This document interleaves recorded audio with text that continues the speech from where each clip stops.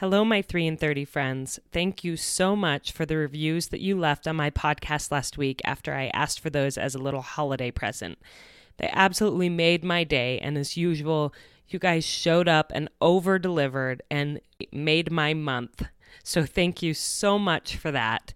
December is a busy but magical time of year, and what I want for the remaining few weeks of December is to be really present with my family and to have some quiet, still time to think about the Savior, whose birthday it is that we celebrate this time of year. It's been a rough fall for me, and I just need a couple of weeks to recalibrate.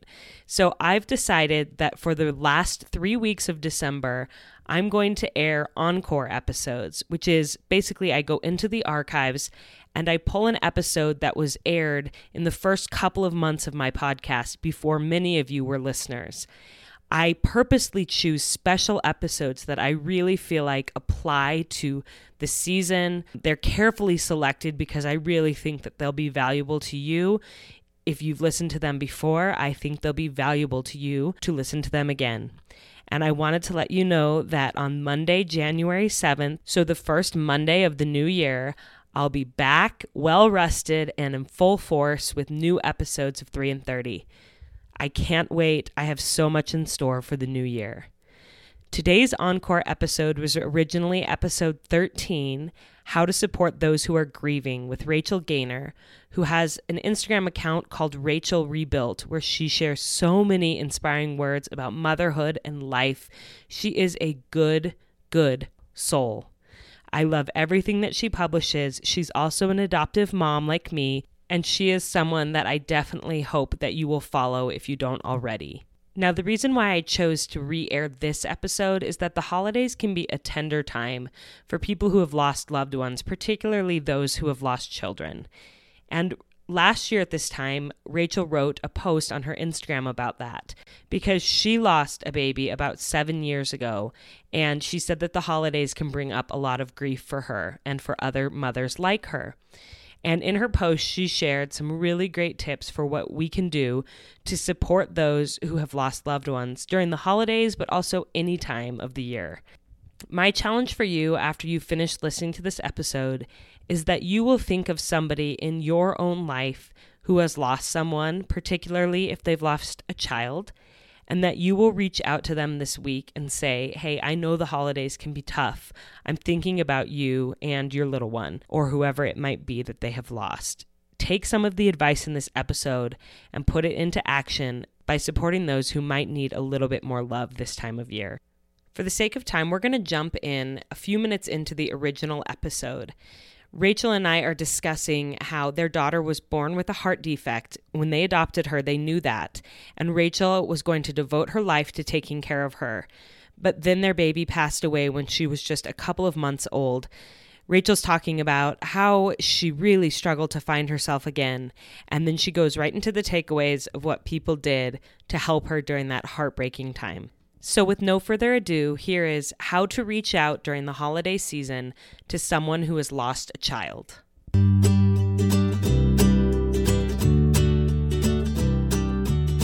Welcome to 3 and 30, a podcast for moms who want to create more meaning in motherhood.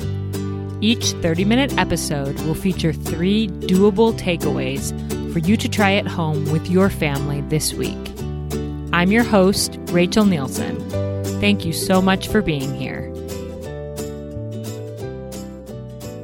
I was just so lost. I just felt such a sense of loss of self that the way that I usually describe it is that I felt that there were kind of 2 me's, and there was the me that was going about my daily life and trying to survive, and I was sort of robotic. And then there was the me that was curled up in the fetal position inside my body that was just all the best things about me. And I was just so broken that was the place that I was hiding. And it was really, I had to reconnect with the parts of me that I wanted to bring back, which took time. And I had to let go of the parts of me and the things that didn't matter to me anymore, like the approval of other people. But that really it was a long process for sure. So in the midst of all of that pain and grief, which I can't even imagine going through, what did people do for you that was helpful? Which leads us into our 3 takeaways. What is your first takeaway about how to support someone who has lost a loved one? Okay, so the very first thing that I would say is reach out. It doesn't matter if it's, the day after it happens or you learn about it 5-6 months in the future. Just reach out and let the person know that you have heard about what's happened, that you want to express sympathy, and just show your love. And don't let a timeline scare you. I think a lot of people, they didn't reach out in the first week or they didn't make it to the funeral. And so now they feel awkward and they don't know what to say and it feels really uncomfortable. But you can always say, I'm sorry I didn't reach out initially, but I wanted to reach out now and just let you know I'm thinking about you. So it's never too late. Mm-hmm. And that can come in the form of a text message, an email, a phone call. If you see them, walking down the street, if you run into them at your church or out anywhere, don't confront them necessarily at a supermarket about their grief, but anywhere, just extending a hand of love is always appreciated. And there's a few things that I found that really go along with that. And one of those is to mention the child, or if it's not a child, the loved one by name. I'm so sorry, I'm so sorry to hear about Daphne. Mm-hmm. And I'm so sorry to hear, versus just a generic statement. But we get scared. I know that people get scared to use the name of the deceased. It can feel like a trigger, that you'll somehow trigger that person's grief. And you may. But the truth is that grief can be triggered by any number of things. And there's actually so much joy that I feel, and I know it's true for a lot of others, when someone mentions the name of your loved one, who asks you how you're feeling, or would you like to talk about Daphne? And another thing that I find super helpful, I know it's like a lot of pieces, but along with this is the first year is just very difficult. So many milestones and so much hardship can come out of the first year. And so I find it really helpful when someone passes away to just open my phone, get out my calendar, mark that person's angel day on my calendar so that I'll remember the 1-year anniversary. And if it's someone who I'm close to, like a sibling or a parent or something, I would put, the 1 month mark, the 6 month mark, and just, or other things like Mother's Day or a child's birthday, or there's just a lot of things. Like if you think about it, like if, for example, a 4-year-old passes away and they would be going into kindergarten that year, they're going to turn 5 and they're going to be going into kindergarten. It would be thoughtful to just in your phone mark, touch base in September, right? So just be thoughtful about the times when you might reach out. And it can be a simple little text message. Just, I thought this month might be a little difficult for you. I just wanted to check and see how you're doing. Right. Because those times really are challenging. And if you put a little thought into it and put that into your phone in advance, you'll actually really be able to support and help that person over the course of the first year, which is really the most intense grieving period. Mm-hmm. Although it continues on, but the first year is by far the most intense. Yeah. And one thing that I've tried to do for my friends who've had miscarriages is to ask them when their due date would have been. If I'm close to them and if it's comfortable when we're talking, say, well, when was your due date? And most women who've had miscarriages know that day. Like they can tell you, right? Specifically. Absolutely. And so I'll I'll try to write it down. And I don't make a big deal of it right then, to write it down, but I'll just make a mental note and write it down. And then on that day, I'll reach out and say, I'm just thinking about you today. I know today was your due date. And I've had several friends who've just been so touched and like, today was a hard day and nobody even knows that today was a hard day, so remembering those important dates and milestones, I think, is huge. And I also completely agree with what you said about using Daphne's name. And I also love, so my mom died when I was 19. And so a lot of people in my current life don't know her. In fact, my husband doesn't even know her. And so the people who do know her, it means so much to me when they share stories about her. Oh, absolutely. Or tell me like experiences that they had with her when I wasn't there. It's almost like they're giving me a new memory by sharing that experience, or telling me about how they saw her interact with me is really meaningful. Like my college roommate wrote me a letter for my freshman year, because my mom passed away in between my freshman and sophomore years of college. And she said, I always loved seeing how excited and proud your mom was of you when she'd come to visit, and she would take all of us out to dinner, not just you, because she wanted to know your life. So she wanted to know your friends. And I really admired that about your mom. And those little memories of her and how she loved me are just priceless to me. And have you had that experience with Daphne, with people who knew her? Yeah, her life was so brief, and we actually lived away from all of our family and friends for the first month of her life because she was in the hospital. So very, very few people got to meet her or spend time with her. And so, yes, the very few people who do remember her, holding her and spending time with her. I really treasure the things that they tell me. One of the things that always stands out to people is how luminous her eyes were. She had very wide, bright eyes. And, a lot of babies don't focus super well, and they kind of have like a glassy look when they're newborns. But Daphne was not that way. She looked alert and clear and made eye contact right from the beginning. And people would always just talk about how it felt like she was like looking right into your soul, and that she knew you, and that she was very wise. Like she was a very old soul. And I got that same story from so many people. And so it just brought so much clarity and joy to me, because that's how I saw her. And it was just wonderful to feel that was reinforced by other people who had spent time with her. Yes. It definitely. And now even her life was brief, but I speak about her a lot through my Instagram, public speaking, other opportunities. And so when I share her story and people come back to me and talk about how sharing that story touched their heart, that also gives me that same joy that her life was brief, but it was beautiful, and we can celebrate it even now. Yeah, and it's like you're continuing to introduce her to people, even though she's gone.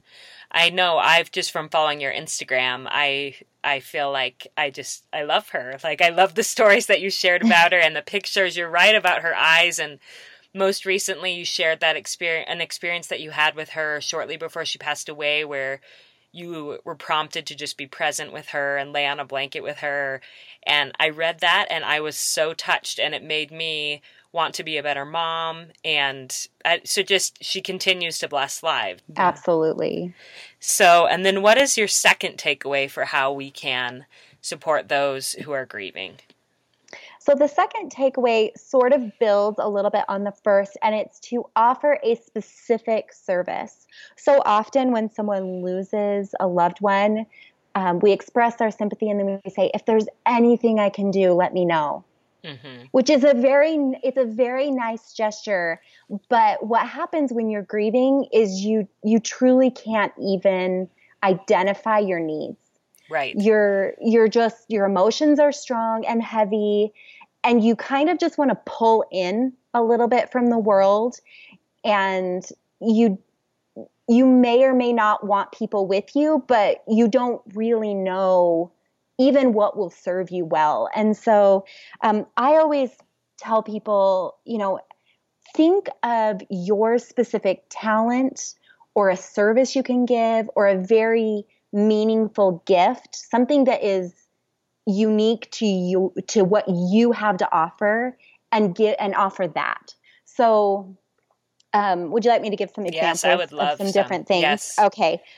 So a few of the things that I'll start with some really specific things that were maybe bigger, and then I'll go more to some generalized things that were still very touching, but almost anybody could do. So if you're very close to someone, you may be able to spot a need that's very specific. For example, my daughter passed away in the hospital, and very few people knew what was going on, but I had to drop off my older daughter at my best friend's house in the middle of the night in order to rush to the hospital to be with my daughter. And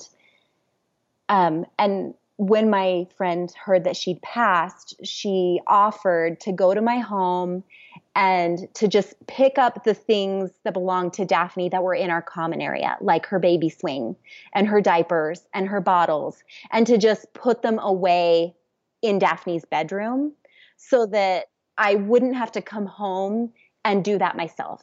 Now, I could have said, no, I want to do that myself, but it was a very kind and specific offer of a service that actually was so appreciated. And thoughtful, very thoughtful. It was so thoughtful and so specific. Mm-hmm. So that was something that was a very specific service.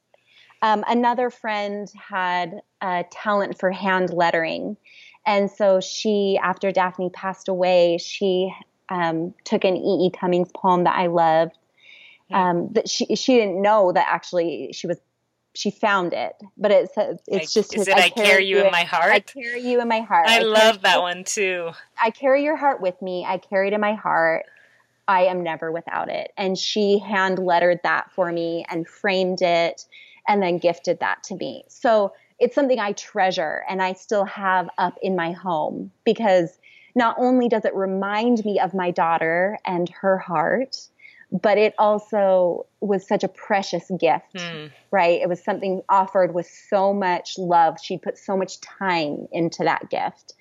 I had another friend who was a photographer, and we were friends, but perhaps not like, she wasn't like a best friend, but she was a neighbor. And she was a photographer, and she sent me just a text message and just said, I know you'll be dressing Daphne's body before the funeral. Would you like me to come take photos for you? And it was just such a kind offer, because I would have never thought of that. Right. But it was my last moments with my daughter, and she made this offer. And so it was something that was specific to her skill that she could give to me. Right. And again, you may have said no. It may have been too personal, and you may not have wanted that, but you still would have appreciated the thoughtful offer of service and made out of love. I think people are so afraid they're going to say the wrong thing or offer the wrong thing, and that it will be offensive. Right. Mm-hmm. But if it's done in love, then even if the person says, no, I don't want that, it's not going to be offensive. Absolutely not. The worst thing that happens is that I could have said, actually, I think we'd like to be alone. And I think I even said to her, let me think about that. I'm not sure if I feel comfortable having photos of that. And then I took a couple of days, but by the time that the funeral came, I told her I would love for you to be there and do this for me. Yeah. So, give people time to make that decision, but putting it out there, I could not have asked somebody for that. I couldn't have known, but it was such a generous offer. So those are some really specific kinds of things, but then a couple of more general things that people did for me that almost anybody could do. There was a woman who ordered me a necklace with Daphne's name on it, right? And then she gave that to me. That's a gift that I actually give quite often, is a piece of jewelry with the child's name on it. and then one woman down the street brought me just a basket, and it just had like Puffs tissues and waterproof mascara in it, and just a thoughtful note about how she knew that the funeral would be difficult and she wanted to, support me through that time. Mm-hmm. And, what a simple gift. But to me, even though it was a small gift, it was such a generous offer because, again, she thought of the specific situation and she offered something specific. Yes, I love that. And people who've listened to this podcast will know that about a month ago, 6 weeks ago, we lost my son's birth mother. So my son's adopted, mm-hmm. and his birth mother passed away, and it's been so hard. And I was also going to say that people have sent me jewelry, which I hadn't thought of before, but I have loved it. It's been so thoughtful. So on the podcast, I recorded 3 messages of hope for the darkest times. Mm-hmm. And I talked about Katie, and I shared 3 scriptures that had helped me. And I had one friend send me a necklace that had the word joy on it from the scripture, joy comes in the morning. And then another friend who sent me a bracelet that had the phrase beauty for ashes, which is what I talked about at Katie's funeral.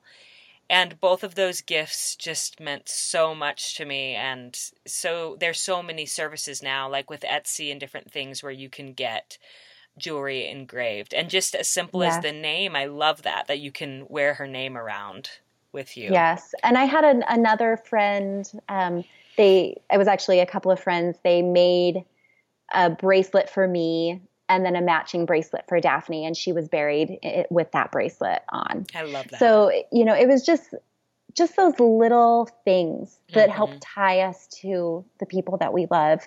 Right. And I did want to mention one more idea that a friend of mine had that I thought was so beautiful. A friend of ours had a baby pass away who had never left the hospital. She'd been in the NICU for 5 months, and then she passed away. Mm-hmm. And so they'd never really had a family picture taken with their other daughter. They'd had a couple informal taken in the NICU with all 4 of them, and one of my friends suggested that we get a drawing done, one of those custom drawings of their family. Yeah. And I actually know a lady who does a great job with those, and she drew a portrait. So we gave her a family picture of them, the 3 of them, and then we gave her a picture of their baby, and she added the baby, and it turned out so beautiful, and they loved it, and it's framed in their home. And I thought, what a creative, sensitive, thoughtful gift that my friend suggested. So I thought Absolutely. That was a great one. And then what is your third takeaway? So the third thing that I always want to remind people is just to be sensitive, just speak with sensitivity, and also be sensitive to the reactions of the person who's grieving. We don't always know what will trigger someone's emotions. Sometimes we say nothing because we're so scared of triggering those emotions, but we don't necessarily want to tiptoe. Like I said, it's good to ask how someone is doing. It's good to mention the deceased by name. But if by chance there's a strong reaction, it's also good to, instead of getting offended, I don't know why she's reacting so strongly. It's been 6 months, or to just understand that those reactions can't always be controlled. And it can go a long way to just, let the dust settle and just reach out and just say, I am so sorry. I had no idea that would trigger something. And, just some simple examples of things that I've had happen in my life. One thing that's always sensitive is just anytime someone asks me, how many children do you have? Right. And it's such an innocent question, right? We ask that of people all the time when we're getting to know people. And I didn't know how to answer. Mm-hmm. It took me a long time. I always felt that whatever I said was just unclear. Either I would say, now I have 5. So I'd say I have 5, and then people would see me with 4 children and they'd be really confused. So I've started saying, I say 4 plus an angel usually if someone asks, because I need to be honest and I need to honor Daphne, and I can't leave her out because it hurts too much. Right. And so that's how I have addressed that. But it can be really difficult when you're first dealing with that. And so what I've learned to say in all situations, because it applies in so many other situations, including situations where there's divorce or situations where, a spouse has passed away or other kinds of complicated family situations, I've just learned to say, tell me about yourself or tell me about your family.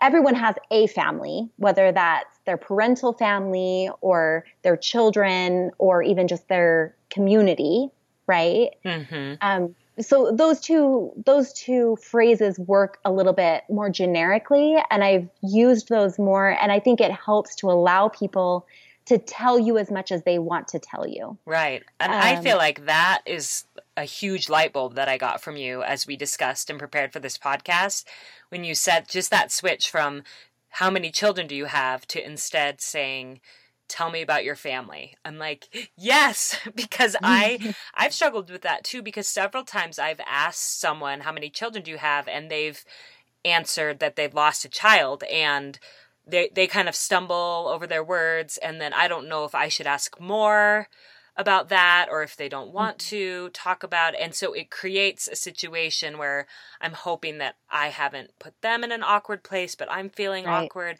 But like you said, if I just say, tell me about your family, then it's totally in their court if they would like to tell me or not, and how much they want to discuss. So I love that. I'm going to be using that from now on. Well, thank you so much for sharing all of this and such personal insight. I was wondering if you could share just one maybe of your favorite moments with Daphne. I didn't tell you this in advance, so this is kind of putting you on the spot, but just so people can get a little taste of her before we end. Sure. So I think that I have a lot of little memories with her, but I mean, she was so little, so we just spent a lot of time just snuggling. But I think maybe my favorite memory is the first moment that I saw her, because Daphne was adopted and she was born in Alabama and I live in Utah. So I actually flew there by myself without my husband. He stayed here with my other daughter, and I flew there and got there in the middle of the night, and I had no idea what to expect. I didn't know if the hospital was expecting me. I didn't know anything. I didn't know where I was going. I had an address to a hospital and I had to catch a cab by myself. And it was just a really anxious period of time for me. And then I got to the hospital. It was around 10 p.m. and the nurse took me into Daphne's room, and she was there in just it was the cardiothoracic NICU, and she was in a little incubator. And it was closed, and I walked up next to her, and I just kind of had my hands kind of like grasped in front of me, and she was just so tiny. She was just barely over 4 pounds. Wow. And she was just so little, and I just loved her. My heart just like swelled up so full, and I'd had confirmation before we adopted her that she was my baby, but then seeing her just there, I just got this just energy surge that was just like, this is your daughter. And I was just so anxious. I'm like, I don't know. Do I get to hold her? What do I do? And the nurse was just so kind. She just put her hand on my back and just said, would you like to hold her? And, of course I did. And I sat in this rocking chair and I held her until like 2:00 in the morning. And then the nurse, she came to me and she was like, I can't let you fall asleep with her. I have to put her back in her bed.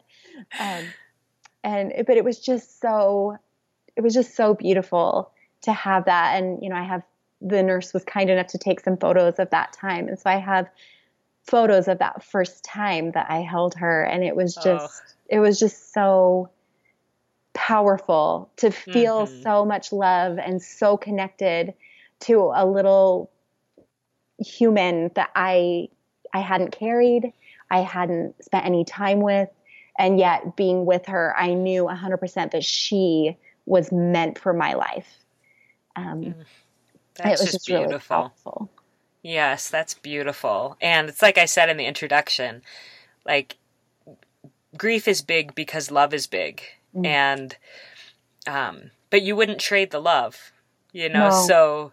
So you just have to walk through it with grief. And it's so helpful when you have people around you who know how to support you and reach out to you and love you. And so I know this podcast is going to be a big help to people, to help them to do that better for their family members who've lost loved ones and friends. So can you share with us again those 3 takeaways of how we can support our loved ones who are grieving? Yes. The first one is to reach out. No matter how long it's been, just reach out. The second one is to offer a specific service, just something that is related to your talents. And then the third one is to speak with sensitivity and just realize that grief comes in all forms and you can't always predict people's reactions, but just to be kind and sensitive. Okay, great. Thank you so much. And I know people are going to want to follow you and know more of your story, and they can find you on Instagram under the handle Rachel Rebuilt, and there's an underscore in there, RACHEL _ Rebuilt. And your website is the same, right? Yes, RachelRebuilt.com. RachelRebuilt.com, so people can find you there. And I hope that you have a great rest of your evening, and thanks again so much for coming on. Thank you so much for having me. I want to thank Rachel for coming on to share such a tender, special part of her story with us, initially in the interview and then allowing me to air it as an encore in the context of the holiday season. And again, I want to remind all of you what I invited you to do at the beginning. Take some time this week to reach out to someone who's lost a child or another important person in their life, and just do something for them for the holidays. I'm so grateful for all of you for being here. I hope that you're having a restful and wonderful holiday season. And if you're feeling stressed out or overwhelmed like I've been lately, take a break. Take a break like I'm going to do. And I will see you next week for another really important encore episode from an episode that I love of 3 in 30.